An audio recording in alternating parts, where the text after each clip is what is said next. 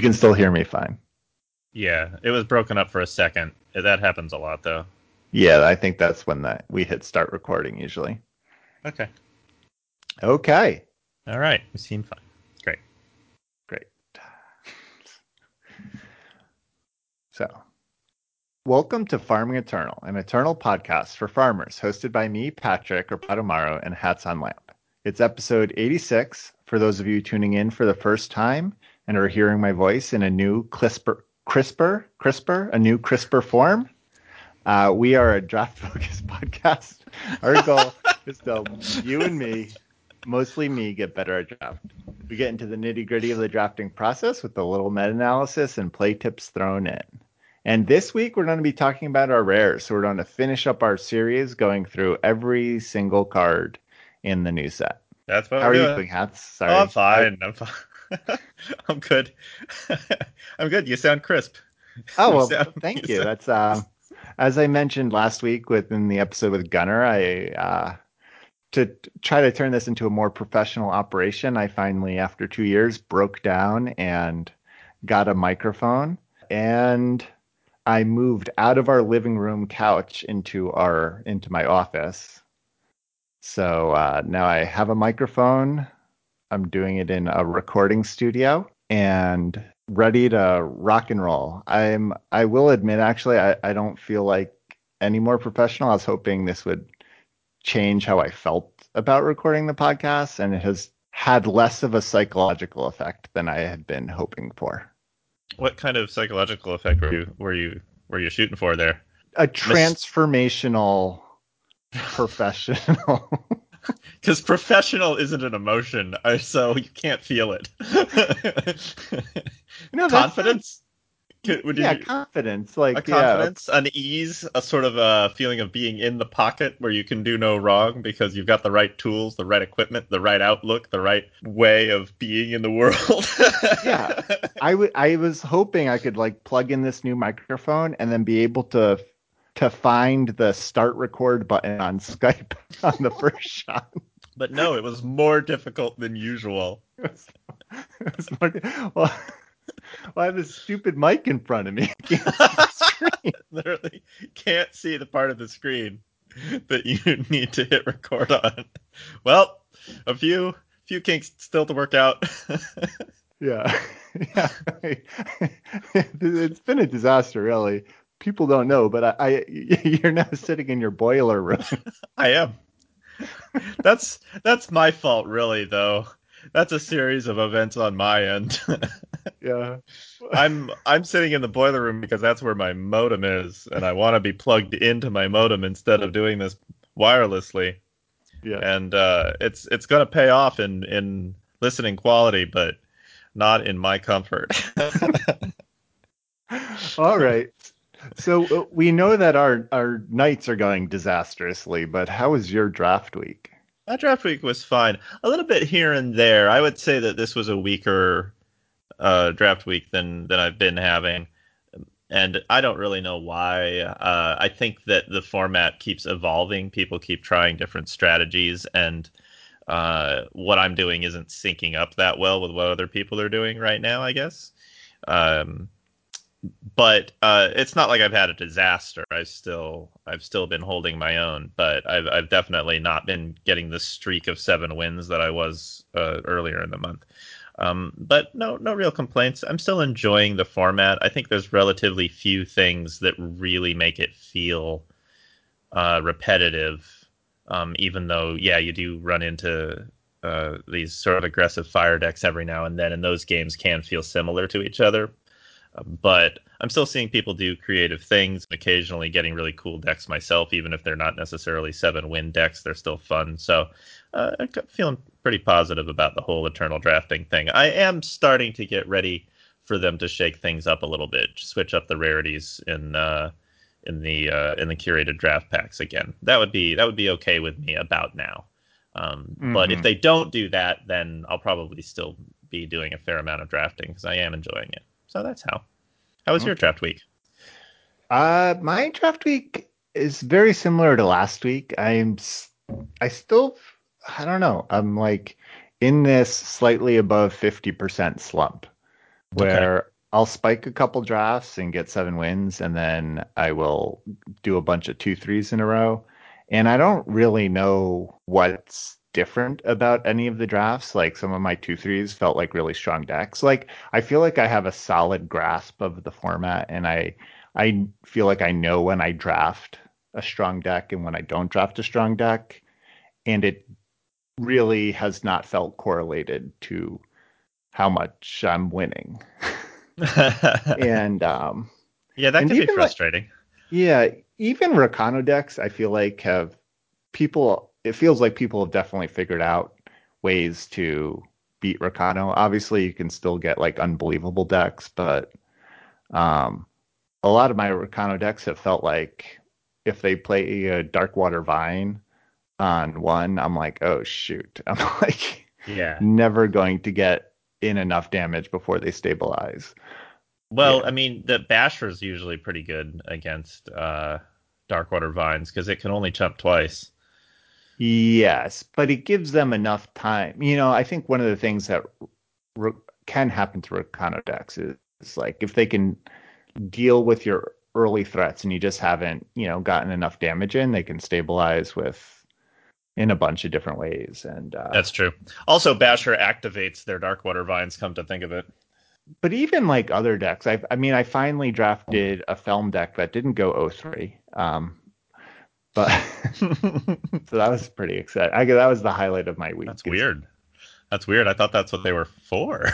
is, is going 2-3 with a pretty good looking film deck. Nice. Soaring through the clouds. So yeah. Well, I'm sorry that it's not clicking. Yeah, I mean, I think we'll get into this probably not this week, but just like it feels like like you said, the format's evolving. So I'm also having I don't know, it's just like interesting. Like there was a few weeks ago where I talked about how I kept ending up in like Elysian decks or Huru decks because you would just be able to get 4 Mavoloth elites and Primal is really underdrafted. But like a lot of these like fallbacks I feel like have disappeared. And then so now I'm a little bit more lost in drafting, and then find myself keep drafting like half of a synergy deck, which is obviously never where you want to be. Like I'll get a deck with 4 Mavoloth deletes and 0 hardinesses, or I'll get a deck with Right. 4 hardinesses and 0 Mavoloth deletes. Or Yeah, that can happen. It's hard, especially if you go in early on a strategy and you're like, well, if I even get a little bit of synergy with this, just a few things, then this is going to be a great deck. And then it doesn't happen because you have to commit so hard early on. I've had that happen with the Amplify decks where I'm getting the Mavoloft Elites and the Shock Troops, and like, well, all I need is those hardinesses. Or even one hardiness and realign the stars to go fetch it or something, and then that just never happens somehow. Um, and then that's like your first like 8 picks wasted sometimes, and it's really hard to switch lanes after that.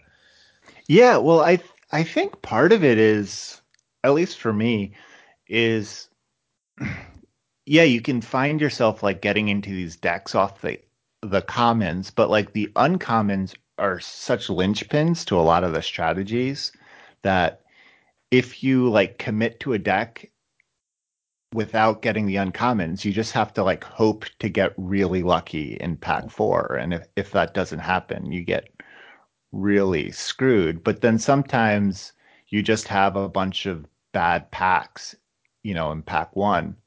And you don't like see any of these signpost uncommons to lead you down a strategy. And so then you're like trying to pick up the signals from the commons, and then you can just like end up in the wrong deck, even though like all the commons were pointing you in a certain direction or whatever. It feels like. Yeah, yeah, I agree. That can happen. Also, signpost uncommons don't really mean what they would mean, say, in a Magic the Gathering draft, where if somebody passes something late, then you're going to see more things that support that strategy necessarily. Sometimes it's just a random card that you see. It's like, um, and you'll see, well, let's say a quartermaster, the Mabaloth quartermaster that draws cards every time you amplify. Like if you see that late, that does not mean that the amplify strategy is necessarily open. It just means that 6 people didn't want it, but they're going to be taking all the amplify cards anyway. Right. Yeah. No, I agree, but I guess I just also mean that some of the uncommons are just so strong that they like really help solidify a deck. Sure. And then if you just like don't get these, like I don't know, we talked about the card last week, Watchwing Support. I've had a couple decks this week, either an Argent Port or Huru that had a bunch of Justice weapons, and I'm like, wow, Justice is really open, and if I get like a Watchwing Support, that would really like solidify this deck, and then you just don't see that like really strong uncommon that would like take my deck over the edge or whatever. And I don't know. I feel it's like I guess I just feel like I don't know. I'm having trouble putting the final touches on my deck almost or whatever. It's like I feel like I'm drafting a deck and I'm like reading the signals, and then at the end of the draft I was like, oh no, that's I don't know what I should have been drafting, but it should not have been this amplify deck that I was trying for. Yeah, yeah.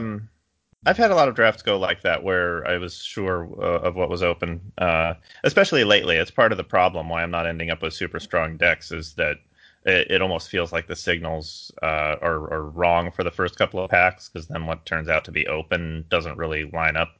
It's tough. It sort of feels like there's sort of a domino effect where you get a few people drafting weird and then everyone has to draft weird after them because that's what they've left in the packs is a random pile of garbage, and so then everyone after that is also drafting randomly, and then it can sort of mess up the signals for quite a while. I think that happens sometimes. It's impossible to prove, but it feels like a format can just go weird for a few days and then sort of figure itself out again later. And Yeah. sometimes it's fine to just take a break from the game if it feels like the draft packs are just not making sense, where you're following signals and that for like the end, like by the end of pack 1, you're sure, for example, fire is open and then it's not open in pack 4 and it really should be, and that happens a few drafts in a row. Then it's time to take a break. Yeah. Well, that actually happened to me. I drafted I forget, maybe it was an Argenport deck, but I got like an eighth pick. I got a second pick and an eighth pick Martial Efficiency. And I'm Yeah. like, Justice is open. This is great. And then oh yeah, I guess this was a Rakano deck. And then I ended up, Fire was really open in pack 2 and 3. And then I get to pack 4 and I was like a little light on units. And there was just like nothing in Justice or Fire. And I just like couldn't get, there were like no Bastion Gatekeepers. I couldn't get any 2 drops to like fill out this deck. So I had this like great Rakano deck with a lot of great tricks and some pretty good fire units from the draft packs. But like I really needed, and it's not even like I didn't, I, I picked up like 3 drifting drones or or something in that final pack or whatever. It was just like, it was like not the dregs necessarily, but it was just like weird justice cards would appear, but not like, it wasn't like, wow, justice is open and I'm getting the good cards. It was just like, there's a justice card in each pack or each pick, but they're like totally random. So this happens to everyone. In case you're listening to this and you're like, "Hey, draft does all every time I draft, it's weird and bad, and it makes me sad forever." That happens to us too, Yeah. all the time. All right. Well, that was a really long How Was It Your Draft was. Week? But going on to announcements, where we plug the Patreon at patreon.com/farmingeternal, where for as little as $1 a month, you can gain access to our show notes and some recording bloopers, um, as well as get a shout out each and every week for supporting the show. So thank you very much to Cotillion, Low-Key Trickster, Sigma Tank, Mercurio Blue, Abednego, Meagles, Madness, Parmalee, Darth Herman 2, Twin Hex, Jed the Hominid, Raven Dragon, SRich0215, Sunblaze, Work Done Sun, and Stout. We really appreciate it. So this week we're eschewing Card of the Week, and we're going to do a Pick of the Week. And this was kind of an interesting pick. Someone posted this on the main Discord a few days ago, and I just happened to be looking at the main Discord, and I gave some thoughts on this pick, and then it turned into like a 2-hour discussion. So it was kind of interesting. So I kind of wanted to see what your thoughts were on this pick. It actually started with this person saying like, "Oh, this is a bad pack one, pick one," which I kind of disagreed with. But it's not great. But I could think of worse packs. So the rare is Trade Agreement, which is the 3-time relic, and it says fast spells can't be played fast, and spells that aren't fast can be played fast. So not really a draft card. So the rare's out of it. Then the 3 uncommons, there's a Silver Titan, which is the 7-time 6/6 endurance. Fate, draw a card if you have a Sentinel. There's Shoal Stirrings, which is the 5 Shadow. Play 2 Mandrakes from your Void. Fate, each unit in your Void gets +2 attack. There is the Rakano uncommon, which is the 5 Rakano 4/6 Roving Workshop. And that's when you amplify a card, play a Valkyrie with +1/+1 for each amplify and flying. So the rare's out of contention. The uncommons, the strongest one's probably Shoal Stirrings. In the right deck, certainly. Yeah. And then for the commons, the major commons in contention in Justice, there's a Bastion Gatekeeper, which is the 2 Justice 3/1 Sentinel Summon Plunder. There is an Oni Hybrid in Fire, which is the 4 Fire 3/1 Flying Summon, draw a weapon from your Void. There's a Maveloft Delete, which is the 2 Primal 2/2, and it grows whenever you amplify a card. And there's a Hardiness, and I think those are probably the best of the commons in the pack, right? Yeah, that's true. So what does this pack say to you? I would probably take Bastion Gatekeeper. The uncommons are all strong in the right decks, but there's such a high chance that none of those 3 would make my final deck that I wouldn't want to first pick it. But Bastion Gatekeeper is in the best faction, the strongest overall faction, I think, Justice, and I'm never cutting Bastion Gatekeeper. You know, it has the plunder on it, and it makes the rest of your deck run smoothly, even if it doesn't get to attack that many times. And of course, it's a good top deck because it has plunder and because it can double in size. So I think it's just the most solid and reliable of these. After that, I guess Maveloft Elite, but like we were just talking about, Elite, sometime you don't always get to play the Elite deck. And you're counting on Primal to hook you up, which is not a guaranteed thing. You might not. Justice is a much deeper faction than Primal, right? At least in this format. So if you go in on Elite early and then try to back it up with a few more Primal cards or a few Amplify cards, there's a chance that you'll just get cut off for most of the draft. So I would say Gatekeeper is the safest card, and it's a good card by itself. So that's why. Yeah, that's what I said. I said I would take probably Bastion Gatekeeper, and that like in a vacuum, I think probably in the right deck, like you were saying, I think the strongest card, if you're in the Mandrake deck, Shoal Stirrings is probably the strongest card in the pack. And then if you were in the Amplify deck, Maveloft Elite is probably better than Bastion Gatekeeper, as like it has a higher ceiling than Bastion Gatekeeper. Yeah, it's potentially a very strong card. Yeah. But I think Bastion Gatekeeper is the card that's most likely. Maveloft Delete is definitely making your Primal deck, even if you get no Amplify cards. Oh yeah. Well, there's a lot of what I like about Maveloft Elite is your opponent doesn't know how many Amplify cards you have in your deck or in your hand, and so it's a really hard card to block because they don't know how hard they're going to get hit if you attack with it. So it's got a lot of intimidation factor. Yeah, and because hardiness is just it's so ridiculous with hardiness. That's Yeah. just today, in fact, I had like no turn two play. I was on the draw, and then my opponent played a turn two Mabel off delete, and then I was like, I'm just gonna rebuke this. Like, Yeah. Yeah. Yeah, exactly. uh, like I don't want to have to think about this the whole game. Yeah. Yeah, Uh, hardiness is a little too good with a lot of cards in this set. But it's most common with Mabel off delete because they're both commons. But I had someone play a Bastion Garrison, where it makes a soldier for every time mhm. someone amplifies, and they just kind of waited until they had 8 power and then cast a hardiness on something just arbitrarily at the end of my turn, made 7 soldiers, all of which are 3/2 because the Garrison also gives them +1/+1, and just murdered me. And I was like, well, yeah, hardiness, okay. Yeah, exactly. No, it does. With a Glacial Shaper, which is an old card with Renown, like hardiness goes really well with Renown, and Yeah, it does.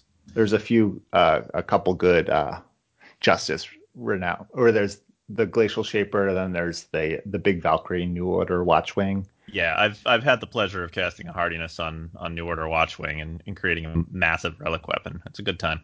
Yeah, but yeah, so I said Bastion Gatekeeper, and then multiple people said that was insane. Uh, Really? What did they want to pick? Mabel off delete. They said it's so much obviously stronger than Bastion Gatekeeper. All right. And I was like, I could see you picking Mabel off delete. I just don't think Bastion Gatekeeper could be classified as insane.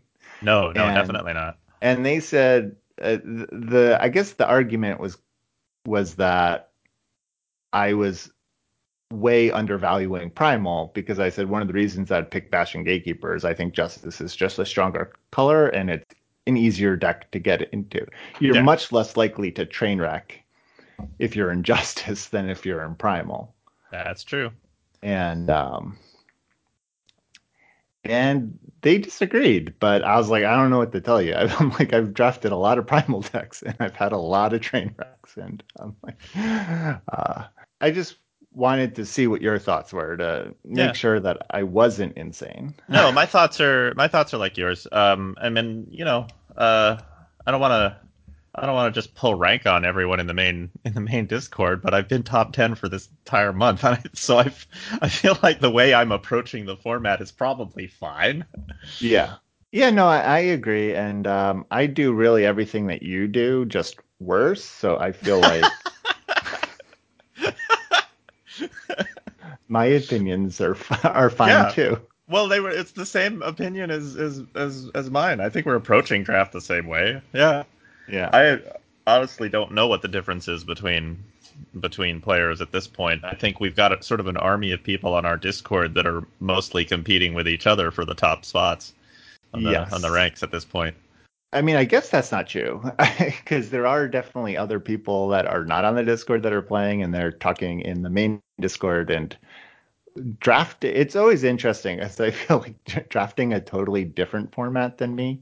Because Yeah. like the Northern Polarity, who's the main person that speaks on the other disc on the main Discord, they were kind of talking about how they feel like early on you really should take chances on high synergy decks because the synergies in this set are so strong. So they were really leaning towards Mabel Up Delete or Shoal Stirrings, Yeah.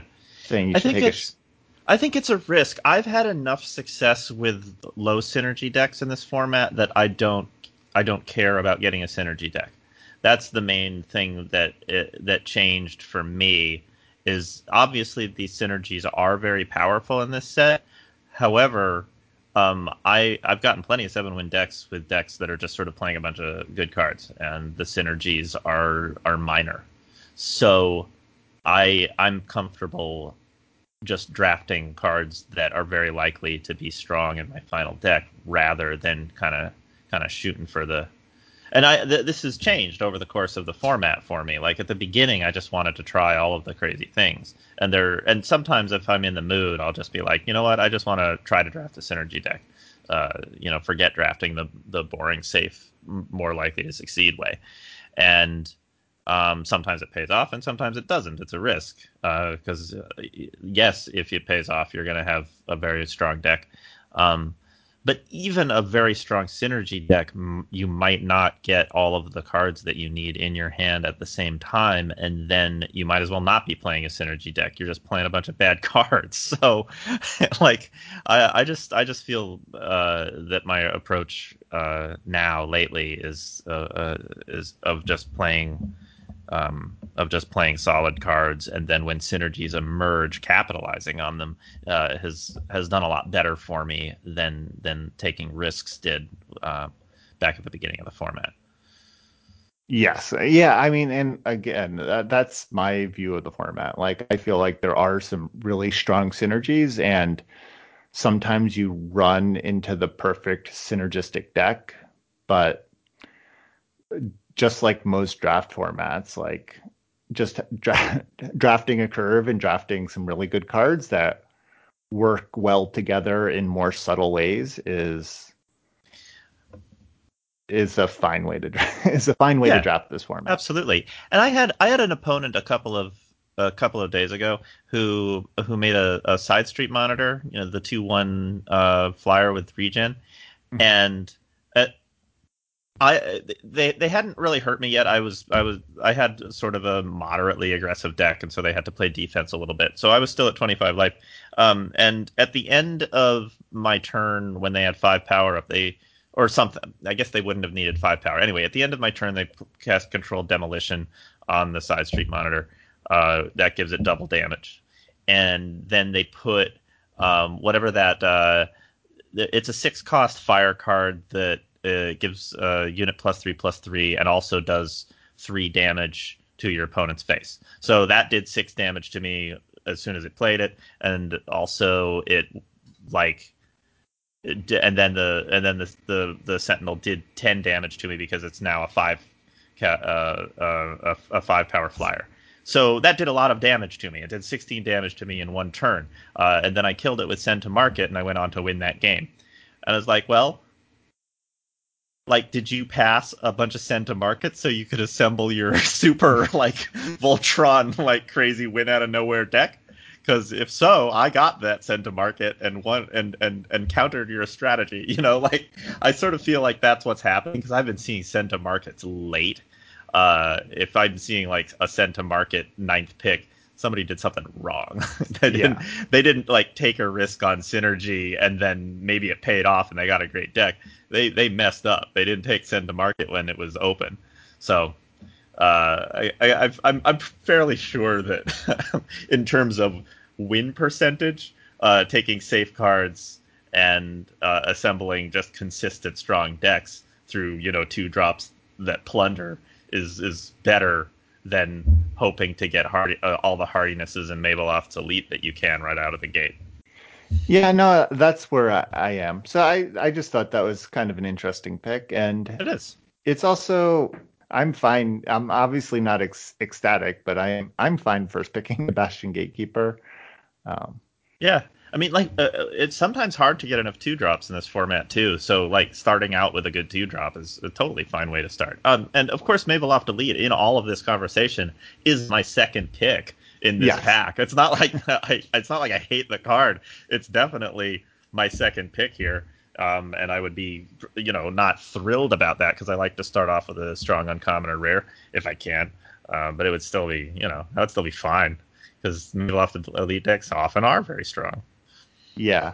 Yeah, it's always interesting, especially like hosting a draft podcast because I'm very much like not a particularly confident person and like always very couched in like what I say. And I take that into draft a lot too, where I feel like there are definitely like wrong picks, but they're like so close that most picks are like or I don't know if it's most, but there are definitely like picks where it's like so close that I don't know how you can say with confidence really very much about draft and to try to say that Bastion Gatekeeper is definitely the pick over Maveloft Elite, or Maveloft Elite is definitely the pick over Bastion Gatekeeper, seems like such a close call that it's like important to have a discussion. And I'm not sure why one is trying to say like one is better. It's like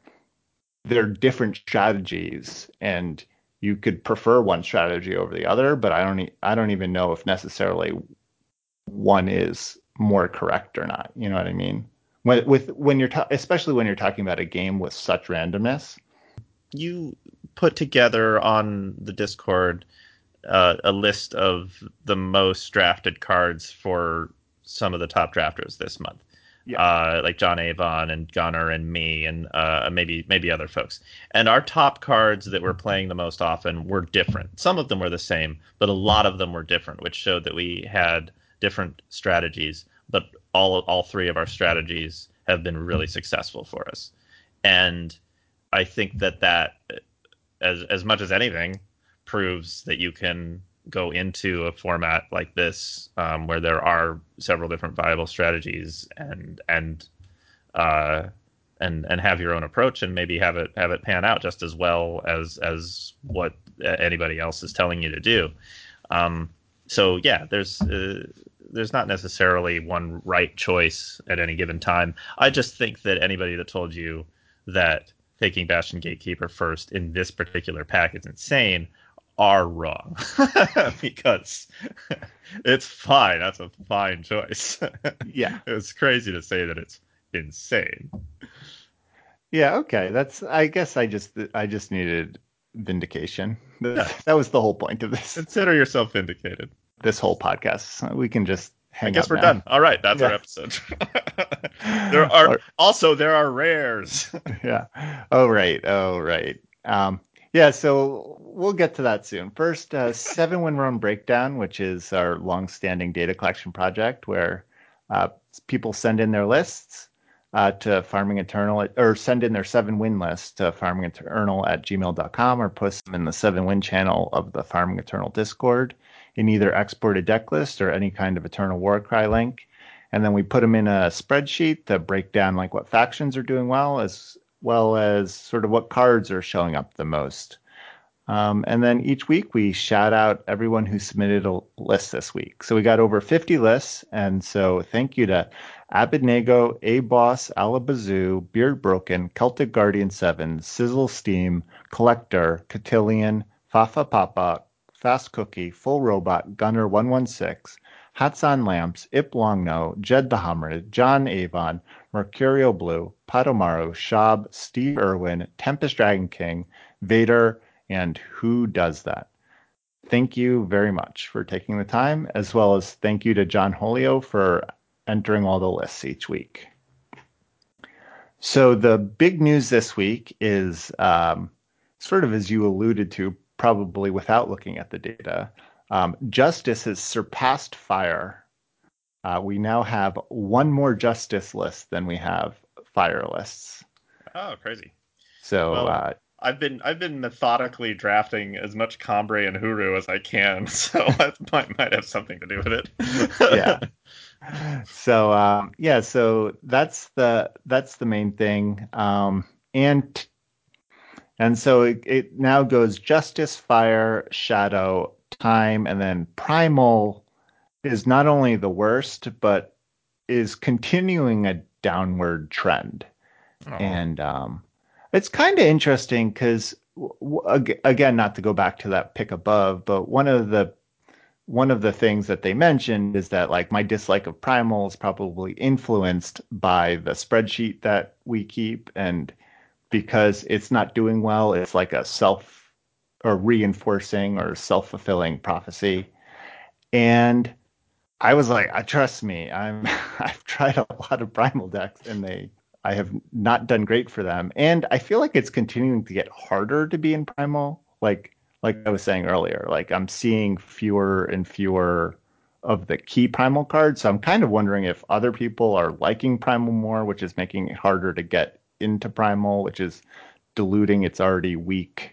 It's just not deep enough to support people liking Maveloft Elite. Yeah, it could be.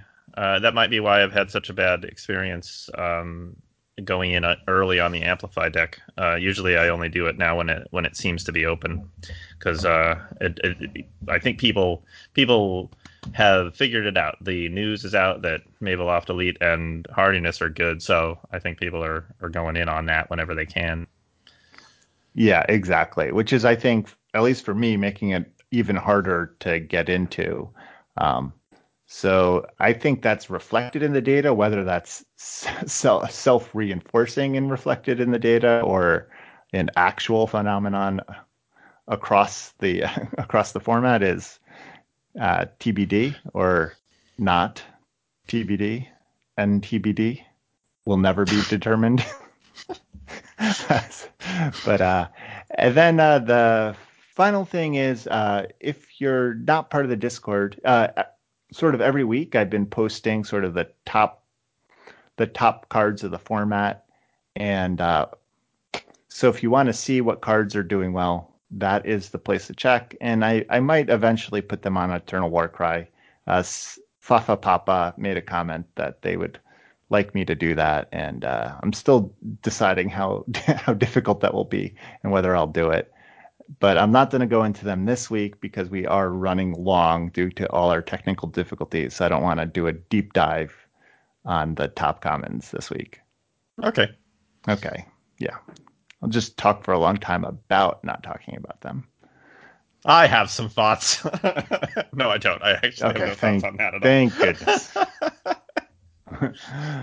But as we alluded to a long time ago, this week we are going to be talking about the top rares. And once again, we're going to be comparing them to our top uncommons, which we kind of decided top 5 were Auto Tread, Martial Efficiency, Metal Fang, and then Vinegrafter, Nectar of Unlife were our top 5 uncommons, and sort of like what rares we think we would take above those, what are close to that, and what are some, once again, honorable mentions that probably don't make the cut, but either people think they're good or, maybe they're hard to evaluate or whatever. Sure. And then we're going to be leaving out rares that really aren't first pick material for whatever reason. We'll just talk about the ones that we can all agree are at least playable. And you're insane to think differently. Insane. Okay. I'll get over this eventually. No, not anytime soon, though. Not before the end of the podcast, I'm betting. Yeah, definitely not before the end of the podcast. All right. So shall we begin? Let's start with fire. Yeah. Okay. Yeah. And what? Oh, sorry. No. I was just gonna say quickly, because the top 3 uncommons are so ludicrous and probably should be rares. The bar is very high for what we would take over them, because Auto Tread, Martial Efficiency, and Metal Fang especially, like, there's not a lot that you would take over them. They have to be pretty amazing. Yes. Yeah, that's the one of the things I will say, just as an overview, it does feel like the rares are not particularly strong this format. There's not, at least compared to the last format where they felt like they defined a lot of drafts. Yes, exactly. So there's definitely some like good cards in the rares, but there's a handful of like really good rares. But they're not as deep as they were last format. Right. And then this list, it's funny. I made this list. I put all the rares that I thought were good into the spreadsheet, and then I put them in order, and then I let Hats know, and then I was like, oh, I don't actually have that strong of opinions on the ordering, so you can move them around if you need to. And then he moved them around, and then I looked at it, and I was like, what is he thinking? And so it turns out I have stronger feelings than I thought I did about some of these rare placements. So this will be interesting because we'll talk about it. We'll talk about the differences. Yeah, Hats is a little more positive on some of these than I am. Okay. So let's begin with all that out of the way. So in Fire, the rare we're taking above all else, and this is agreed upon, is Dejang Li the Misfit, which is the 4 Fire 3/4 Overwhelm. Summon each unit in your deck with a unique name, gets +3 attack. Yeah. I've gotten a chance to play with it a couple of times. Very early in the format, I first picked Zhang Li, and I got another one in Pack 4. Or actually, you know what? I got both of them in Pack 1. Come to think of it, and from then on, I was just like, well, every unit I draft is going to be the only one, just for fun. I'm not going to get any duplicates, and it's just going to be a Zhang Li deck. And I did go 7 wins with that deck because it was absurd, Yeah. especially because there's so many flyers and there's flyers in fire. So every time one of those gets a big attack boost, it's like way more dangerous. Yeah. Yeah, this is a card that sometimes weirdly goes late. You're like, why is this fourth pick? Like I don't understand what three cards you would pick over this card. It Because doesn't even have a bad body for the cost. no, it has Overwhelm, which is pretty great. And I think people just don't appreciate how easy it is to have a lot of units with unique names, and also don't appreciate the fact that this isn't like even-handed Golem. It does not turn off if you have non-unique names in your Right. deck. Like you can have all your cards be unique names and then still just run three bashers. Like that's a totally viable Yeah. strategy. Yeah, that's fine. Yeah, this doesn't have to give a bonus to everything in the deck to be a card that really sets you up to win the long game like no other. Hmm. All right. And then the cards that we say are close. And I guess we'll have to define what close means as we go on. I'm defining it in my mind as cards that I would probably take below our top 5 uncommons most of the time. Yes. Okay. Yeah, I agree. Uh, and or if I was like feeling more build around you, like what we talked about, I might take them above, above a top uncommon. But Yeah, yeah, for sure.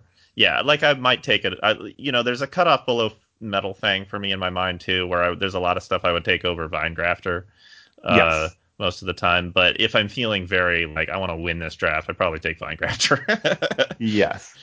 Yeah, Vinegrafter is like an interesting one because Vinegrafter actually really also wants you to get like a couple really good units to put in your market or Yeah. whatever to give regen, and then it becomes really, really busted.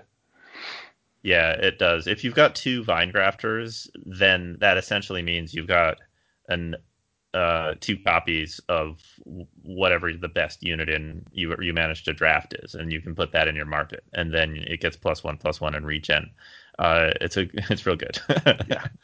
But onto the rares. Yes, indeed. So our first close fire one is Pyrotech Explosion, which is 3 fire, deal 4 damage. Pyrotech Explosion can't be stopped by Aegis. Amplify 5, double the damage Pyrotech Explosion deals. So this is a very strong card, I think. You're dealing 4 damage, which is not a thing Fire does very often for just 3 power.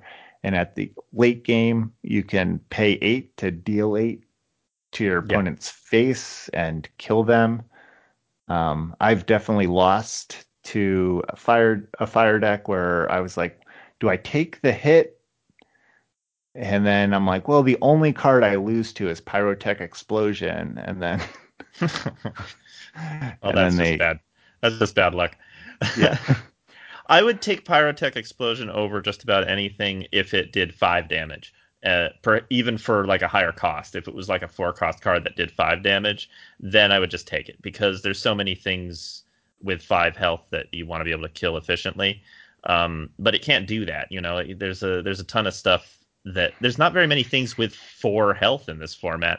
So Pyrotech Explosion often is wasted if you're using it as removal, or it's not efficient. It's fine if it kills something, but there's not a lot of things that you need to do exactly 4 damage to. So it's just sort of in an awkward spot in this particular draft format. I still take it over practically anything but those top uncommons because it really is a versatile card that can destroy your opponent's face later on in the match. But it just sort of yeah, it's awkwardly positioned. yes. All right, then next is Siege Supplier, which is the 6 Firefire 2/7. It has double damage, and then summon, put the top two cards of your deck into your market. Then, if it has 7 or more cards in it, draw one of them at random. Yeah. Siege So this, Supplier is very strong. yeah, It's essentially a 4/7 for 6 that draws you a card. It's because it's not hard to put 5 cards in your market so that you at least get a random card with Siege Supplier. It's just a 6 drop, and I'm usually not starving for strong 6 drops, and it can get chump blocked. So it's just sort of a big dumb card. So it's very good, but it doesn't have the sort of versatility that our top uncommons have. then next is Heavy Artillery, which is the 4 Fire, uh, 5/1 relic weapon with Overwhelm, and then Valkyrie Warp, play a +3/+3 weapon on one of your units. And I was borderline going to put this above the top uncommons because it does do 5 damage, and therefore it kills almost everything relevant in the format fairly efficiently. I think it's a little stronger than the last 2 cards that we talked about for that reason. And then if you can Valkyrie Warp it, then it's completely ridiculous. But even without that, because Valkyrie Warping you can't really rely on, but it's still relevant. Anyway, what I'm saying is only because the uncommons are so strong is this not a first pick above everything card, because it is real good. Plus, it has Overwhelm, which is a great thing to have on a relic weapon if you're trying to kill someone. If you need just to do a few more damage to somebody's face and they have a small unit, it has the same advantage as Stone Scar Maul that way, and it is much cheaper than Stone Scar Maul. So it's very good that way. It's an excellent card, and I could easily see just taking it above any uncommon. But I'm still going to take Auto Tread or Martial Efficiency over this thing. Yeah, I agree. I think especially Auto Tread, it gets more interesting with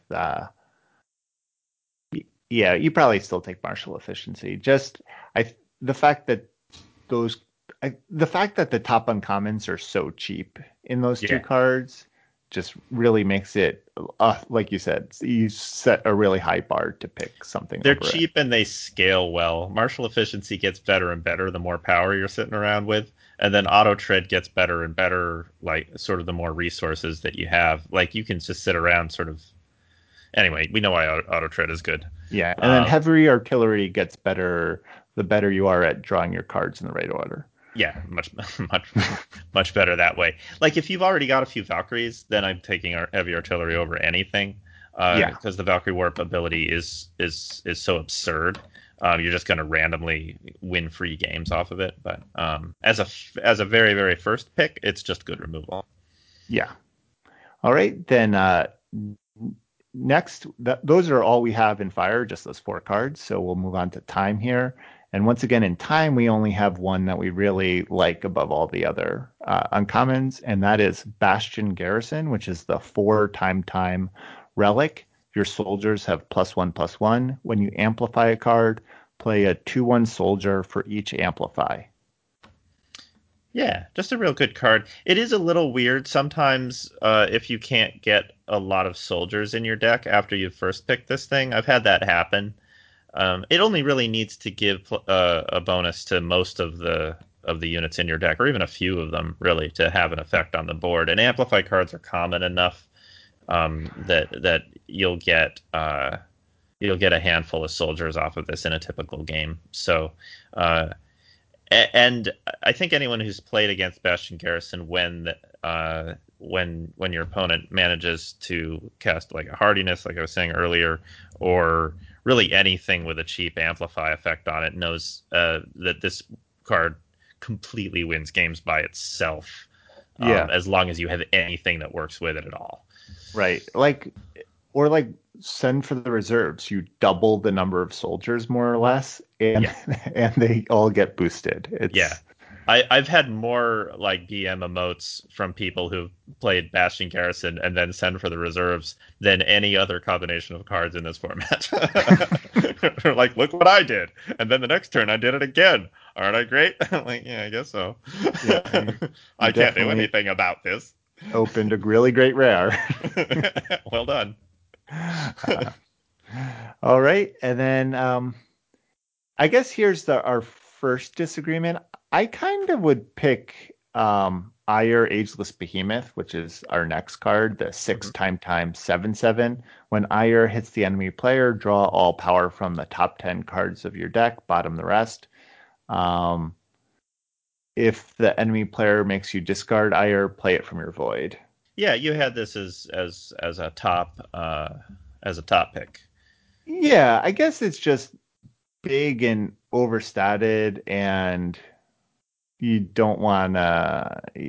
If it ever connects, you're then allowed to play every, you know, all the cards you ever need to play, sort of. Yes. Yeah, no, there's no question that it's good if it connects. I just think it's essentially just a big dumb six drop. Hmm. And I again, I'm not going to take that over a really reliable utility card.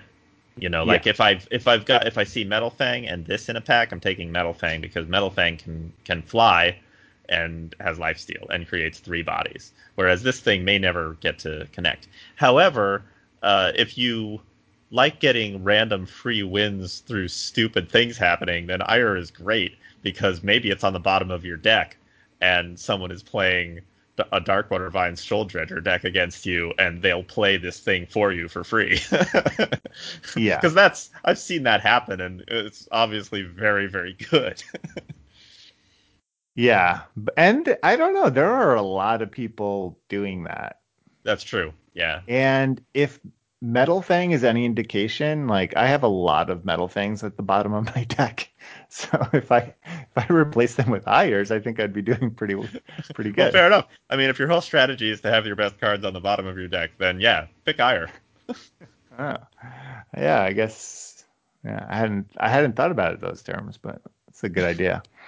All right, and then the other cards that we said were close were Vine Tangler, which is the 4 2/4. When you play an ultimate ability, play a 3/3 Mandrake. Ultimate pay 7 to give your Mandrakes +1 attack and killer. Yeah, and I mean, this is a really, really good card. It's just sometimes it's just a 4 power 2/4 because your game doesn't go to 7 power and nothing really happens. And ultimate abilities aren't so common that you can count on building that kind of synergy. And the same is true for Mandrakes. But Vine Tangler is super strong. Like if you do get to 7 power, then you turn the Vine Tangler itself into a 3/4 with killer, and the Mandrake it creates is a 4/3 with killer, and you probably get to win the game there. And also, uh, the ultimate, the Vine Tangler can create any number of mandrakes, as many as you have ultimate abilities. So it can take over a board by itself. It's just kind of hard to build a deck around it, and so it's a strong rare, but not like a rare that I'm excited about unless I've already got a deck that can really support it well. Yeah. All right, and then next is uh, Promenade Patrol, which is the 3 2/4. When you play a relic, your sentinels get +1/+1, and then summon silence each enemy unit with 1 health.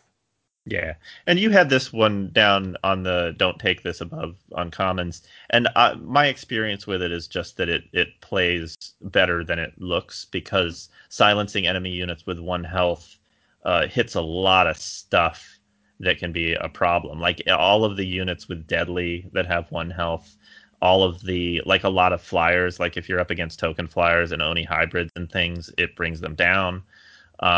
It completely neuters Side Street Monitor. It turns off Bastion Garrison's ability. There's a lot of stuff with 1 health, and this doesn't kill them, and it doesn't like stun them, but it makes them a lot less of a problem. So I've just found that it plays really well, even if you don't have a lot of relics or a lot of sentinels to synergize with. Hmm. Yeah, the reason I put this in don't take is not because I don't think it has some power or utility, but I guess I was just thinking, uh, you know, would I take this over? like a Nectar of Unlife, like that sort of second tier of really good uncommons, and Yeah. or a Vine Grafter. And I feel like I would still probably take a Vine Grafter or Nectar on Life over this card. Um, yeah, I guess Yeah. And I that's think where I that's was. fair, but where I'm at with the card right now, I would take it probably I would probably take it over those cards. I Mhm. think it plays well enough and it does something that no other card can, which is kind of neuter an opponent's entire board if they have a few of those 1 health units out. And then if you do end up getting the kind of deck with a bunch of Okessa's audiences and um, what's the what's the relic that draws 2 cards? Um, Dumpty Draws you Dum. card the Amber Draws, Lock. yeah, Amberlock, like Amberlock, that kind of thing. Then then you can end up, taking over a board just with Promenade Patrol. So the upside on it is very high, and then the base is it's got a good body for its cost, and it randomly hoses your opponent. So I would take it above Vinegrafter probably. Yeah, and it has a lot of nice synergies. The fact that it's a pretty cheap Sentinel with a big butt, Yeah, those are pretty rare. So this is like great with a laser blast. It it helps is. stabilize as you're trying to get your big Sentinels out. Um, Yeah, it plays really well in with what Time is often trying to do. yeah. All right, so that's it for time, just those four cards. And then on to Justice. So So I moved a lot of stuff around on this one. yes, you did. So we'll have. I think we can start with the undisputed, probably best rare in the set, Yeah, and that is Dekaro Vindicated, which is the six Justice 5/6 Valkyrie flying endurance. When Dekaro hits the enemy player, he gets regen. I think we talked about this recently when I fully realized just how strong this card was. Because with endurance, it just hits the enemy player every turn, and it just continually refreshes its regen, and you have to like get the perfect set of cards to be able to handle this. Besides for a send to market, but then your opponent will definitely have a plate crafter, so that doesn't even really get rid of it. Um, this is just a very good card, and it's big. It only takes 5 hits to kill you. Um, yeah, yeah. It's a real bummer if you don't have an answer for it right away. yep. All right, so that was the take, and then here's where it gets a little interesting. We definitely had a different order. So the next card that we said take with is Builder's Decree, which is the one justice spell. Choose a non-power card from the enemy player's hand. They can't play cards with that name for 2 turns. Amplify 4. Play a Sentinel with attack and health equal to your maximum power. This is a really interesting card because I think if you like skip the amplify text, it seems like a really bad card. You're like, oh, these cards are never good in limited. Yeah, yeah. There's no reason to skip the amplify text though. I no, I agree, but I do think there's like ca- some of these cards are weird where the amplify in this set where the amplify has nothing to do with like the main text of the card. So if you're like, oh, stopping my opponent from playing a card in their hand for 2 turns is a totally useless card disadvantage Right. ability. Yeah. No, you have to read this as essentially a 5 power spell that makes um, a sentinel equal to your maximum power, and also inconveniences your opponent for a couple of turns. Like if they have an answer to anything in their hand, in which case then it sounds like a pretty good card. Yeah, and that's what's really sweet about it is because what you're doing is you're playing a giant sentinel, and if you play it on 5, then you get a 5/5 sentinel probably. And then you also, like you said, you get to inconvenience your opponent by stopping them from playing a card for 2 turns, which is usually means they can't play a way to kill it next turn. And so you get in at least one hit with your giant sentinel, which is a great thing to have. And this card is really great no matter when you pick it up. Because even if you never get to 9 power, at 8 power, you spend 5, you get to play an 8/8 Sentinel and have 3 power to do something else. Yeah. Yeah, it plays really well. I put it this high because I've never actually gotten to play with it, but I've played against it a few times, and it always feels like the game has just swung when someone builders decrees me. Now, I have to deal with suddenly a large unit. And obviously, I can't deal with it with a card in my hand that was able to deal with it. And so it always feels like it really is a good way of stabilizing and swinging the game. Or if somebody's already ahead, then you're just done because you can't play the one card that could have stabilized. So it plays really well. I've never seen it cast for 9, but one would imagine that would end the game since it makes two 9/9 sentinels and then takes away your ability to stop either of them. Yeah, I've had 2 decks with this in it, and that I think as I said, you laughed at me, but I did not really appreciate how powerful it was from reading it until it was played against me um, once, and Yeah. then I started taking this very highly too. Yeah, there's definitely a handful of cards that read very strangely just because of Direwolf's formatting on these cards, where the main ability is second and looks almost like an afterthought. Um, because it's an amplify ability. Always the amplify abilities are the second listed ability on the card, but that's often the main thing going on. Call on allies is the same way. The card that lets you draw a card for every soldier you have in play is the same. Where that's really the main thing that the card does, and then the secondary ability is the thing that's first, which makes the card's story very obtuse because you read a card and you expect the main deal with it to be the first thing that you read. Yeah, no, I agree. All right, then next is Sharp Tactician, which is the 4 Justice 2/2 summon silence another unit. Sharp Tactician gets +2/+2 for each battle skill it had. Yeah, and this is another one that I moved. I don't think there's anything I would take over Sharp Tactician. I love it. It's there's enough units with a lot of battle skills that this is usually a 6/6, I think. So I don't know. Yeah, see, I agree that this should be. I know this is a card that everyone likes. I put this in close for me because I've drafted multiple sharp tacticians and had them rot in my hand. Sure, sure. While and it seems unbelievable that this could be rotting in your hand while you're losing a game, and yet, Yeah. and yet I managed it. I honestly, I wish I could recall a board state because it just seems so unbelievable saying you're like, well, how are you losing if none of your opponent's units have battle skills? And I'm like, I don't know, but a 4 cost 2/2 is not going to save me. And I've silenced somebody's barricade basher before, and barricade basher improves when you silence it because all it has is reckless. But I wanted a 4/4. yeah, So no, yeah, that happens. yeah, yeah. So for me, uh, I've had this inexplicably rot in my hand too many times so that I've personally lowered it, but I do realize that it's probably a good card and Yeah, that's fair. um I'm the problem.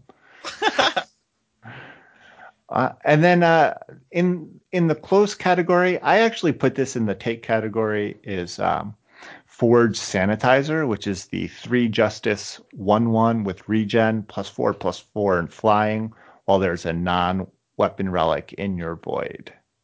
Yeah. Uh, very early in the draft format, I first picked this thing just to see if I could build a deck around it, and it worked out. It's a very strong card if you can put a relic in your void pretty consistently. I found that I've ended up most of my decks don't have any non-weapon relics that can go to the void easily, and so this is too much of a build around rare for me to have it be a first pick anymore. It's sort of the reason that I don't take drifting drone over absolutely anything either, because sometimes I just can't use the things. And Yeah. this is very similar to drifting drone in its requirements, except it's even more strict because you can't activate this thing with like a gravity glove or something. Yeah, I would say that the upside over just one relic in your void is much higher than on Oh this yeah, than in Drifting Drone. for Like sure. even with Drifting Drone, the problem is even if you get one relic in your void, it's like a 1/2 lifesteal, which is like late in the game is sort of, it's like whatever. You really want to get multiple relics for Drifting Drone to be good. I guess I've never actually played this card, so take what I say with a grain of salt. But having lost to like a turn 4 5/5 regen flyer, it's definitely a powerful card. So Oh, that's for why I sure. kind of like it. Yeah. I think it's powerful, but again, it's one of those cards that I think needs the right deck to be powerful. So I definitely take it as soon as it look. If I see one of these things pass to me and there's any chance that I'm in a deck that can use it, I'll take it. Because of course the upside is you get a 5/5 regen flyer for three, but I just don't think that's every deck. So, in the interest of drafting in a boring way and taking cards early that you're very likely to be able to play, then yeah, this one's not super high on my pick list. All right. And then in one that you called close and I said I wouldn't take is Patroller's Glaive, which is a 2 justice +1/+1 weapon with Amplify 2 +2/+2 Valkyrie Warp Plunder. Yeah, I just find that it plays really well uh,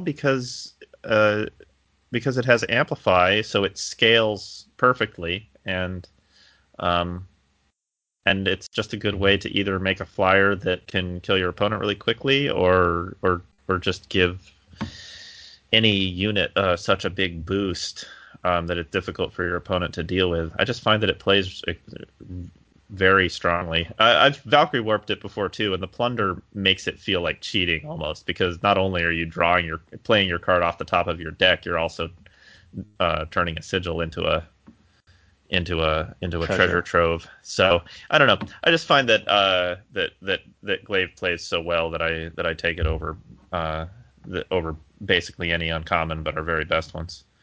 Yeah, I guess I view this card as like very similar to Mantle of Justice. Um, and I I don't know, it just doesn't seem like on its first amplify, it's now a 4 cost +3/+3, which is like a strong weapon, but like you can get that and fire with overwhelm on top. And obviously this scales up and up, but now we're talking about pretty expensive weapons to be putting on your units that can get blown out with send to market or whatever. So like I agree that this is a powerful effect, but I I just cannot imagine taking this over a Metal Fang or an Auto Tread. Yeah, that's fair. I mean, I wouldn't. I also wouldn't. I That's guess why it's in they the are in close. close. Yeah. Yeah. Yeah, so I guess if I'm thinking about Nectar of Unlife, and I don't know, it's just I guess I'm always skeptical. A weapon has to be like unbelievable, I think, for me to take it, just because. So here's the thing with this particular weapon is that it has amplify, which means that it plays well with amplify effects. Hmm. Um, and and there's there's a lot of flyers in the format, way more flyers than usual because of all the Valkyrie synergy, and plenty of flyers in Justice. Uh, and so I think the fact that it goes well with a lot of the main strategies that you're likely to be doing, it pushes it over the edge for me to be a card that you're excited to see. And Okay. also just the way that it plays in game, like it's another one of those cards where if my opponent's playing it, I'm like, unless I actually have the literal card send to market in my hand, I'm like, oh, they just played a 6/6 weapon. I don't know what I'm gonna, or a 5/5 weapon. I don't know what I'm gonna do now. Yeah. Yeah, no, I can see. You've talked me up a little bit um, on it, so I think I might try it next time I see it. But yeah, like I said, for me, a weapon has to wow me for me to really want to first pick it, and this is not quite there yet. But I do agree, like you said, that it does play well with a lot of what. the different justice synergies, which is kind of interesting. All right, then on to Primal. Um, we have nothing in the take category, though I You had would like. Skimmer Wrangler up there, yeah, and also Gelatinous Form, I guess. But Gelatinous Form we can talk about. I don't quite understand that card and people's love for it. Yeah, I guess the fact it's just so expensive Yeah, is the real issue. Yeah. But so yeah. So I had Wrangler as probably a take. It's a 3 primal 4/3 overwhelm summon stun an enemy unit with flying. It stays stunned while you have Skimmer Wrangler. This takes out this takes out a flyer. This can't die. I wish it had 4 health. That would help it a lot. yeah. Um, but it's still a pretty powerful card, and there are some primal and justice sort of stun synergies too, which is pretty nice. So I feel like it does a lot and can screw up your opponent's game plan. So this is on the board. This is one of these kind of the primal cards were actually the ones where I was like the least confident about whether it's a take or a close. So I can go either way. Yeah. Um, yeah, I mean, this is a good card. I enjoy playing with it.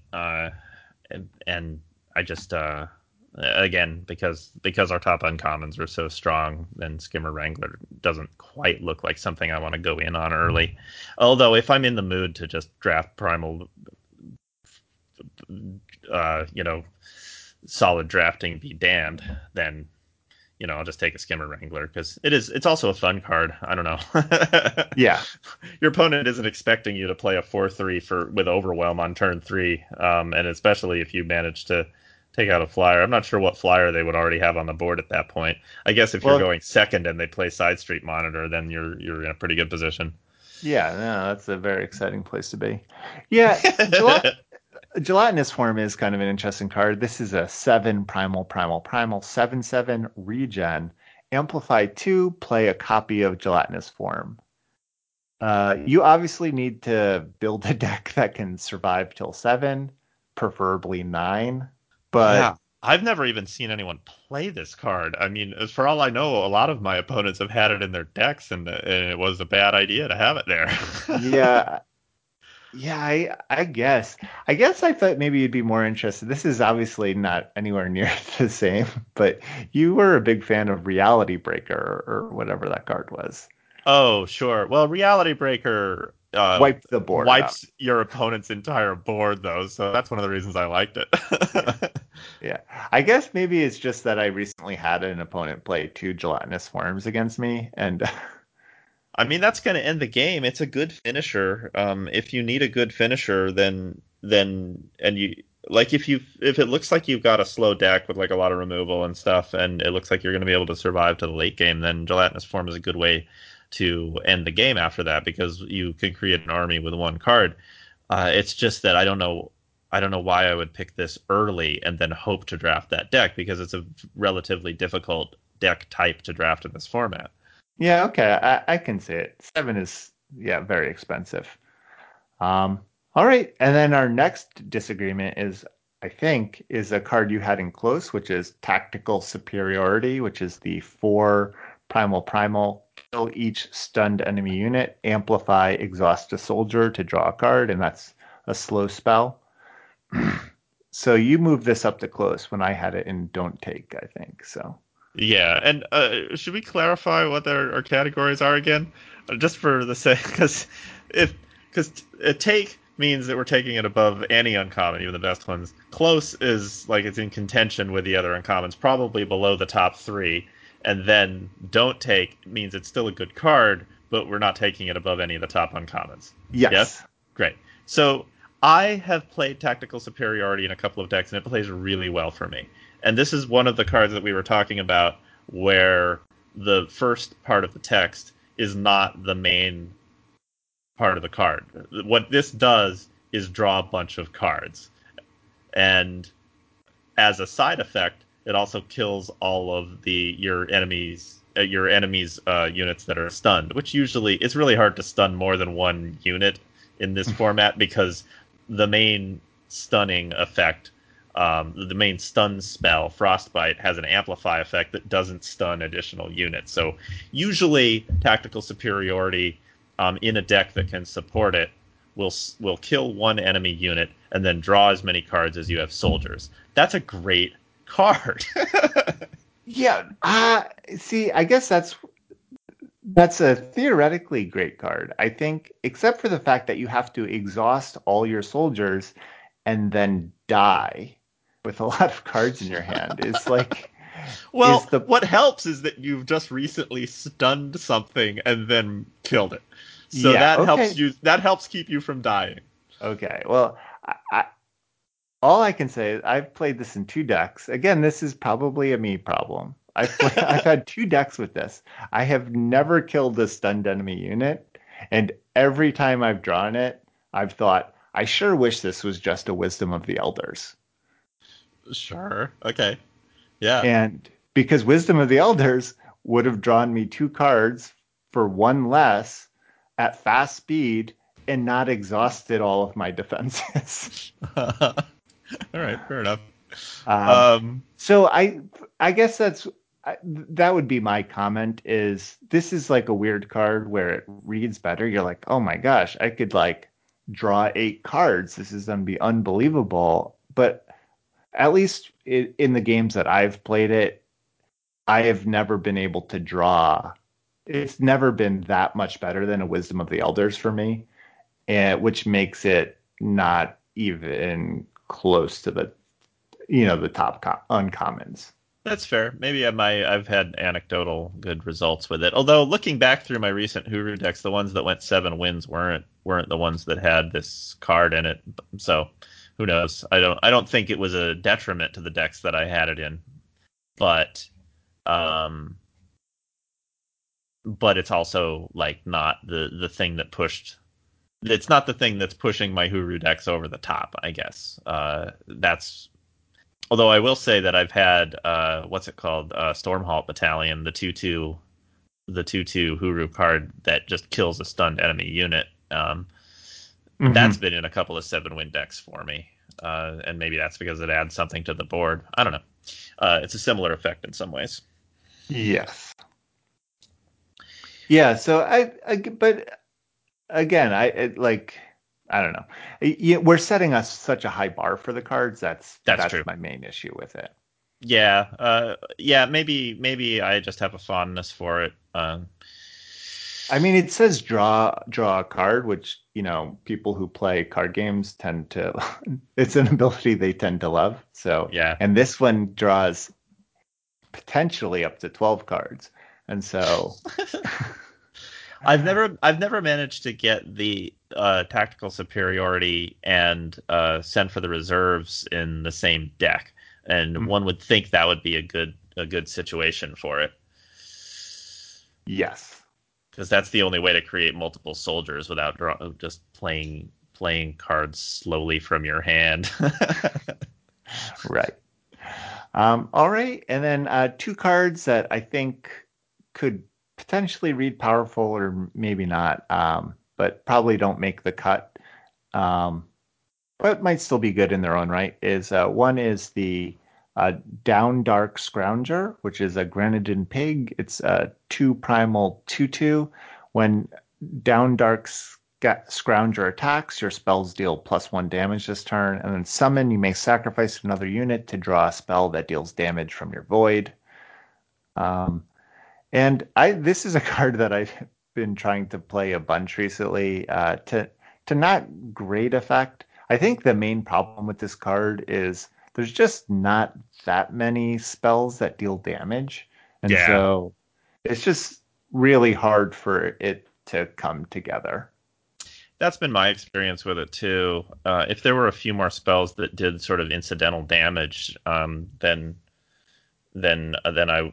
I would take this pretty high, but it just never seemed to be in a deck that actually wants it, and I certainly don't know that I'll be able to put that deck together in the first few picks of a draft. So Yeah. yeah, I've seen a bunch of these sort of like second or third pick, and been like, is this the day that I draft down Dark Scrounger? And it never quite is. Yeah, I've tried it, and I think part of the problem is like as the format matures and stuff, you get fewer of those decks with like four conflagrates or Oh yeah, or for what sure. else. Do you know if this can get a frostbite back from the void? Without having played it much, I don't know. I'm pretty sure it can, yes. It can. Okay, Yeah. so even though frostbite's damage is in its in the amplify part of the card. Yeah, they're pretty I haven't tried that specific interaction, but based on when I used to play the Skycrag spell damage deck, like cards that just like incidentally deal damage, you could often get back with that 5 cost spell that draws damage spells and then Oh doubles yeah, them. yeah. I don't know what it's called either. Yeah, that was not very helpful, but you can draw a lot of cards with a lot of unexpected cards with that card. Um, Anyways, the next don't take we have is invasive species, which is the one primal 2/1 reckless entomb. Add a copy of invasive species to your market. Bargain, hit the enemy player while you have no cards in hand. Yeah. So I guess you take this and then you just put it in your market. You don't play it main deck. You don't even need to be playing primal, right? And then you just Yeah. hope to get rid of all the cards in your hand, and then you get a free 2/1. Yeah, well, I did just lose to someone yesterday who played a turn one invasive species, and then I was like, oh crap, because as soon as you kill it, it goes to the market. Yeah. So Yeah, I guess that's. I mean, certainly if you're in primal, then you main deck it. I don't know. I think it's still just a 2/1 with reckless most of the time. It's pretty hard to empty your hand of all of your cards, and then even if you do that, you're just playing a 2/1 with reckless. So I don't see it as being all that scary, no matter what. yeah, I guess yeah, I agree. This one doesn't like read strong, but I do think having like a persistent threat that's just like, your opponent needs to, if they're blocking this, it means they're not blocking something else, and you can it's like drawing it's like drawing half a card every turn in the late game if you're in an aggressive deck, thinking Yeah, mainly for sure. Skycrag. Yeah, obviously it goes best in Skycrag because then you can get your Barricade Bashers and you can get rid of the cards in your hand quickly or auto tread. Yeah. All right. Then let's get to some good cards. In Yeah, let's Shadow, get out of that. Get out of Primal. yeah, in Shadow, we have three takes. The first one is Reappropriator, which is the 3 Shadow 3/1 flying regen. Steal an enemy relic while Reappropriator has attack equal to or greater than the relic's cost. Um, so, spoiler, this is the most prevalent rare that we have in our spreadsheet. So, Yeah. people are playing with this and winning with it. Yeah, just as a 3/1 with flying and regen, it's already pretty formidable. But there are a handful of small relics that you can steal that are really backbreaking. And of course, if you lose the reappropriator, then they get their relic back. But because there are cards like Amberlock and especially Okessa's Audience, where you can then sacrifice them, and now they don't go back to your opponent because they're in your void. It can really, the reappropriator can just win a game just right on the spot. Because I've done that. I've taken somebody's Okessa's Audience and then immediately sacrificed it, and now I've got a 5/5 in my hand, and my opponent threw away a card for nothing. And Yes. that's you win games that way. Yeah, I agree. I think this is like a this one I didn't start very high when I hadn't appreciated how strong regen was. But now that we know how strong regen is, it's just this is such a good body because it has regen and then it has like that incidental game winning effect if your opponent happens to be playing relics. Yeah. All right, and then next in the take is Moldermuck, which is the 3 Shadow 4/4 decay. When Moldermuck attacks or blocks, it deals 1 damage to itself. Then play an exact copy of it. Um, this one is actually kind of borderline for me, where depending on my mood, I might take it above the best uncommons, and then other times not. Because we had a conversation a few weeks ago where you kind of were downplaying how strong it was, and then thinking about it more, I kind of lowered on it, thinking it wasn't the bomb that everyone was making it out to be. I'm of two minds about it. I think it's a very strong card in some ways, and if you have a deck that is like playing Shoal Dredgers or some way of sacrificing units, then Moldermuck can give you what feels like an infinite number of units. And then, of course, if you've got like a Vinecrafter or something, and you can get it out of your market as a 5/5 with regen, then it takes over a game by itself. But it's one of the few units that literally can't kill your opponent by itself because it will just run out of steam and die. Yeah. Yeah, the one interesting thing that Moldermuck does do is when it runs out of steam, it makes all these 1/1s which can't attack anymore, but they can chump block, which is kind of interesting. So it allows you to like get your opponent down and then win with flyers while you have 8 chump blockers or whatever on the ground. Yeah, that is a value for it. It's a very good defensive unit. Yeah. Yeah, it's very interesting. It's a very fascinating card. So I think it's worth it just because it has a lot of play to it, probably, but I also think it might be slightly overweighted in just how powerful it truly is. I don't know. Yeah, I think it's a very strong defensive card, not a very good offensive card unless, like I said, you have some way of buffing it. And grafters do that. Uh, and uh, and that means like it's a little bit of a weird card to first pick and be excited about it, Hmm. um, because like Shadow doesn't always want to just sort of sit around not attacking. But because of the way Shadow is in this format, because like creating a lot of units and then sacrificing them is, and then like making the price on Shoal Dredger cheaper and that kind of thing, that is part of what Shadow does. It's usually a very good card in a Shadow deck. So, and also because Shadow has flyers because of the Valkyrie theme, being able to block on the ground an infinite number of times, that's also good. Yeah. All right, and then next is Shadow Creeper, which is the 2 shadow 3/1. Nothing can have an Aegis. Ultimate, pay 5 and discard a card to kill an enemy unit. Yeah. And you had this lower, and maybe that's right. Maybe it should be lower. I just feel like a card that can can turn any card in your hand into a kill spell once seems like it's got to be great. Yeah, I guess, the card that I think of a little bit is Vine Tangler, which we talked about above, the time one, which Yeah. has the pay 7, which is more expensive, but is like, if you get to it, is sort of backbreaking.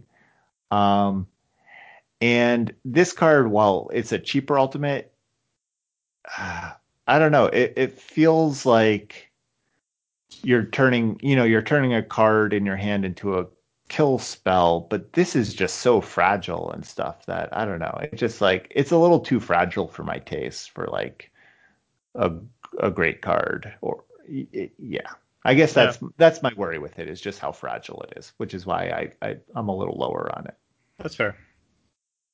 Yeah, I can't argue for it being great. I just feel like I've played every time I play against it, it usually comes out the turn before it's able to go off. Nobody plays it on turn two, and Yeah. then like it's a body that like transformed one of their sigils into a cut ties. I'm like, well, that was pretty good. Yeah.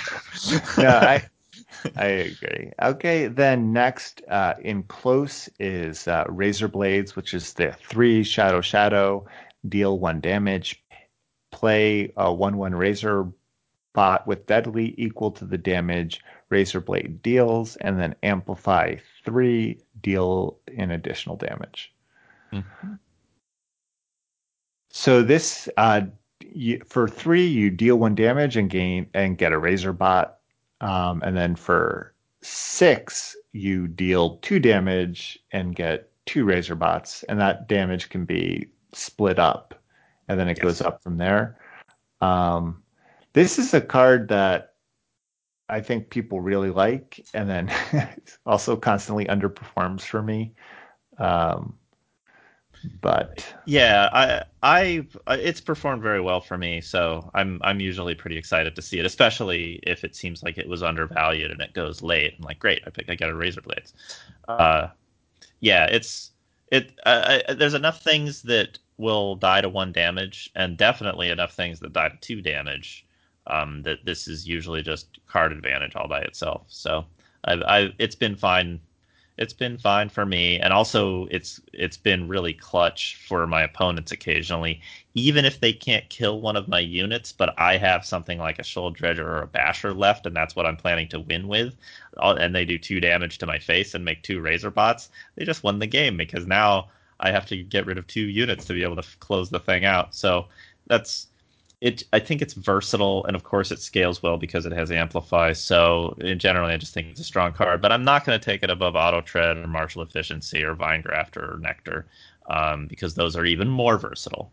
yeah, yeah, I guess that my issue is just how slowly it scales. Oh, sure. Like we talked about, you're like never getting to 9 to Nope. deal 3 damage and get 2 Razor Bots. So I don't know. I've just had a few situations where it's like I don't know. It hasn't been great, even though this is one of the cards that my opponents destroy me with sometimes, and you're just Right. like, oh, I'm never coming back from that. Yeah. All right, and then this card, I just it's kind of like a constructed power level card, but I don't know if they're always as good in limited, and that's Exploit, which is the 2 shadow uh, spell. Choose a non-power card from the enemy player's hand. They discard it, and then you plunder. Yeah. I don't know how good this really is in draft usually. Cards like this often don't play well in limited because there's always a chance that your opponent is just out of relevant cards in their hand. And Yes. so this is a fairly bad top deck. It can never be a terrible top deck because it does have plunder, which often later in the game means that you get to turn a sigil into a treasure trove and draw a card. But like on turn 2, I don't want to be casting exploit rather than putting something on the board. Even if I manage to discard something good, like I'm still not doing anything. Yes. Yeah, I agree. Um, it's just kind of an interesting card, and it's one of those cards where it's like a very feel bad when your opponent plays it, and then they hit your Oh like yeah, win condition. You're like, oh well. All right. On to the multicolored cards. I kind of split these up into 2 categories: the techniques and the non-technique multicolor cards. So we'll start with sure. the non-techniques. Yeah, the techniques are a cycle of 5 cards that are similar to each other. So we're starting with the cards that aren't those.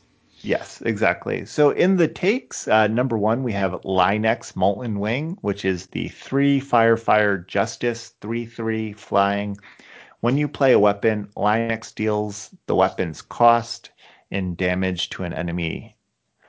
And yeah, this is a very strong card. It can deal a lot of damage. It synergizes really well with both Fire and Justice cards.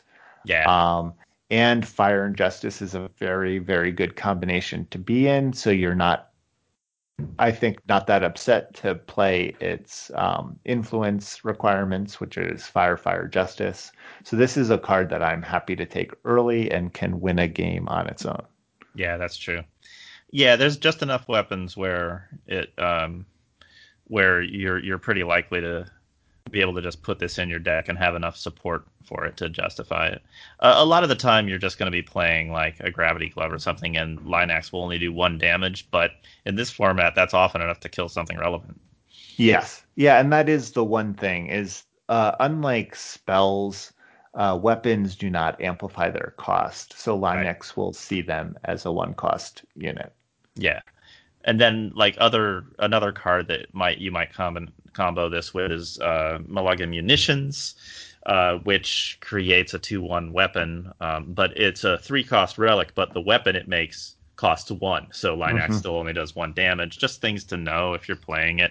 But then there are a few weapons that are big, and then you play them with Line-Axe, and then you win the game with them. Yeah, for example, there's Call on Allies, Yeah, which plays 5 cost weapons for free, right. Yeah, essentially. so that's pretty good. That's pretty good, Linux.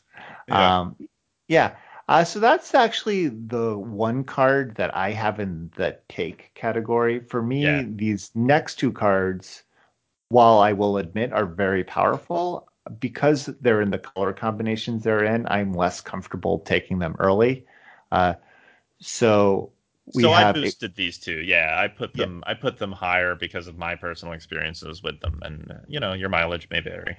yeah. So then we have Express Route, which is the 4 Xenon. Put an enemy unit on the bottom of its owner's deck. It gets -1 health for each other card in that deck.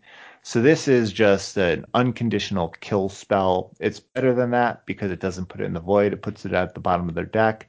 They can never get it back because it's going to have like Yeah, -20 health. you can't Uh, even be gotten back from the market, like send to market. Yes. So I agree this is like a very, very good spell. The fact that it's in Xenon and I have, I think, yet to play a Xenon deck. Um, I'm fine splashing this thing. yeah. Yeah, I guess that's true. But I don't know. I feel like there's enough removal in the format. I don't know. Maybe that's not true. I Like don't know. with set, Sometimes I struggle to get unconditional removal. There's a lot of removal in the format, but you can't kill everything with it, and Express Route just takes care of anything. So yeah. Yes. Yeah, so I can see taking it. I'm just like it's not even that cheap really. I don't know. It's just like it doesn't excite me. I think it's a really good card and I'm if if I ever draft Xenon or have a deck that can splash Xenon, I would be happy to take it, but I don't know if I'm taking it over Martial Efficiency. fair enough. All right, then Customs Officer, which is the 4 Legion 4/3 summon, put an enemy unit into its owner's market. Entomb that unit's owner plays it from their market. Yeah. And maybe I'm wrong to think so highly of this card, but I've just found that it's a pretty backbreaking card. I mean, it's a card that puts a unit onto the board and then removes one of your opponent's units. You can say that it's a drawback that they can get that unit back, but like before you play the customs officer, they had that unit. Like it's not a big deal that they get it back unless it's got a really killer summon ability or something like that. Um, and also, you can abuse customs officer a few ways. If you can transform it with fluctuate reality, they never get their unit back. If you teleport your customs officer, they don't get their unit back. Um, I've had a game against somebody who teleported their customs officer twice. It was really not possible for me to win that game. uh, Yes. so I think that I think that it's obviously a very strong card, and I think it's splashable if you happen to be in either time or primal. And of course, those aren't the strongest factions in this format, but I do fine with time. But also, it goes very well into the general soldier deck, which is time, justice, and primal. Um, and like, there's various different synergies that you're going to have some with soldiers, and it's not a bad deck. So I'm usually like customs officer is going to be one of my bombs in that deck if I go into it. So for me, it goes over the line to where it's a card that is so strong if the deck works out that it's worth taking the risk of having a 2 faction um, card that I may have to splash for. Right. Yeah, I agree. And the fact that the most common removal send to market doesn't effectively deal with this is kind of a That's nice. true. Yeah, they have to have a specific way of killing it in order to get their unit back. They have to do it like, I mean, there's plenty of ways to do it, but Sent to Market doesn't do it. Yeah. Yeah. So no, I think it's a strong card. Again, I I don't like taking double or multicolor cards.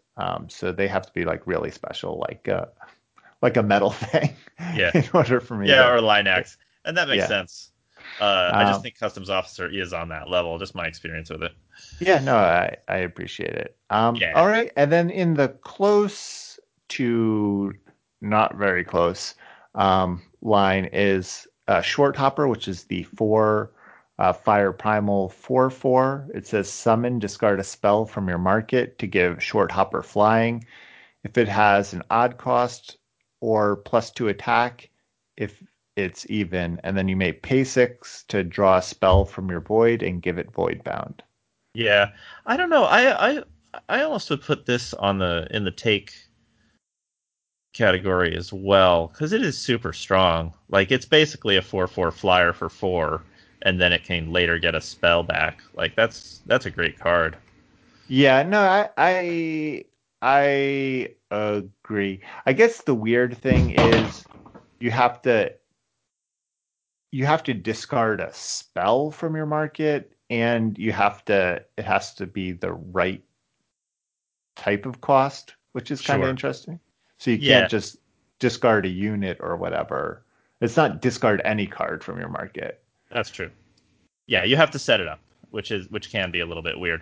Although if you do get the card that stuns an opponent's unit when you discard it, then that's perfect.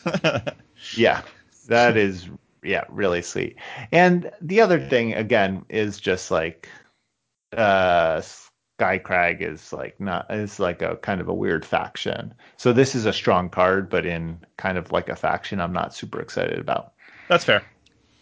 All right, then there is Battle Bear, which is the 6 Justice Primal 6/6 Bear Soldier. It has regen, and when Battle Bear regenerates, it gets +4/+4 and Berserk. This is Yeah, I don't think that you even had it listed as a card that was draftable, but I think it's pretty good. I've played against it where it was uh, where it was kind of hard to stop because at least I mean if you block it, then it becomes an unholy terror, you know. yeah. I guess I maybe just missed it Yeah, honestly you probably because just missed it. it's actually sort of up there in our top rares, which is kind of surprising because it's such a heavy influence cost, and it's not like we have that many Huru decks, but a lot of the Huru decks we have a Battle Bear in them. Um, Yeah, it just sort of ends the game once you've like a whole bunch of other cards have traded, and then you put this thing down, and they maybe they're out of removal. If they have removal, then Battle Bear wasn't very good. But yeah, yeah, it's just that it's a 10/10 with Berserk if they try to stop it, and it's so hard to stop because it has regen.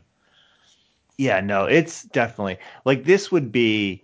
I would consider this like an absolute bomb take if it was 6 Justice Primal. The Sure. fact that it's like double Justice does double Primal is like I don't know. But maybe I'm just like I don't know. I feel like I'm obviously maybe overvaluing the like putting myself in a lane early with these uh multi-faction cards. Uh, yeah, I don't know. You're taking a risk that you won't be able to play them with any Yeah. multi-faction pick for sure. We're just sort of talking about whether the Is power worth- level of these cards is worth that risk. Yep. All right, and then finally in our don't take is Clear the Way, which is the 9 Combre, play 2/3/6 Road Makers, and amplify, sacrifice a relic to pay 3 less for Clear the Way.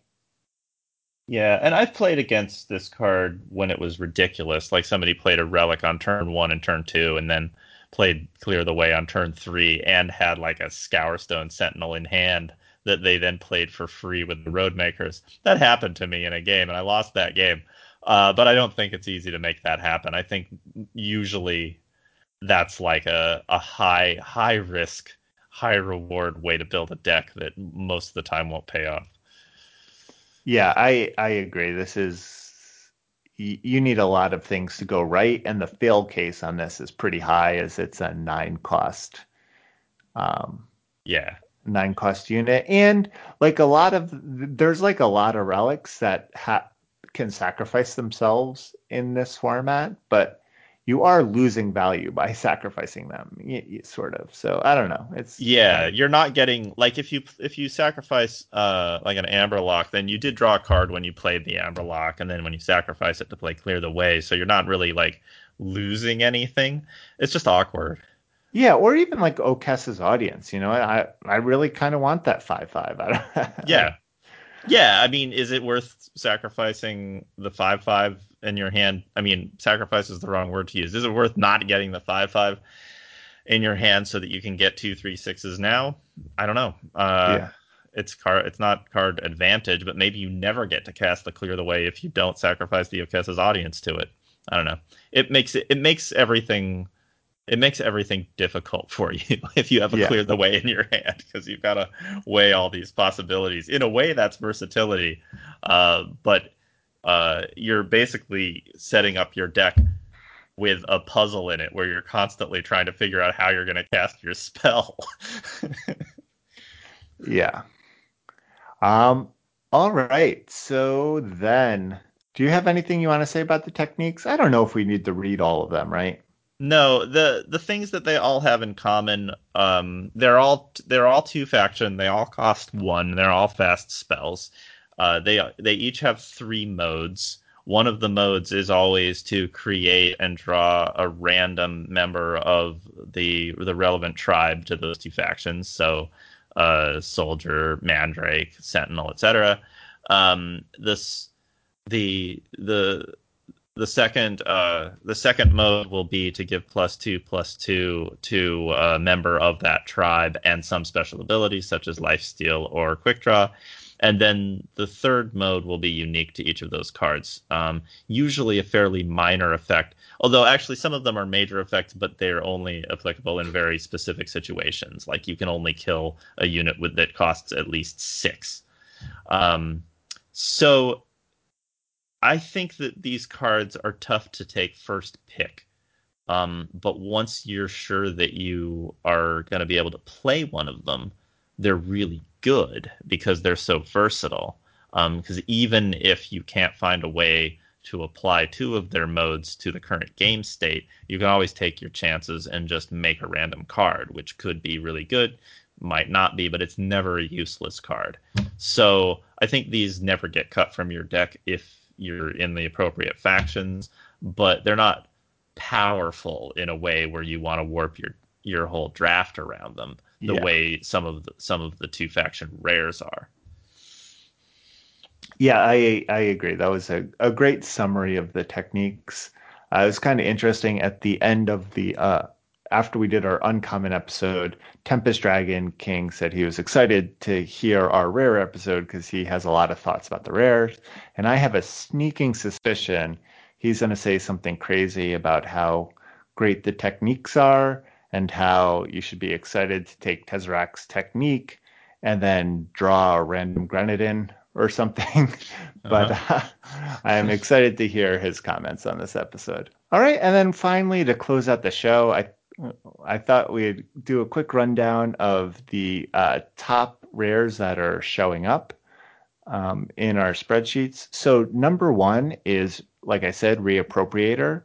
Um, and there are 26 of them, which is a huge gap between number two, which is a non Echo or Empire of Glass card, Wasteland Broker with 18, or number three, Dejang Li, the Misfit, which is number 17, um, or has 17 copies in the spreadsheet. And the interesting thing about this is, like we've been mentioning with the commons and uncommons, fire is by far our most common faction.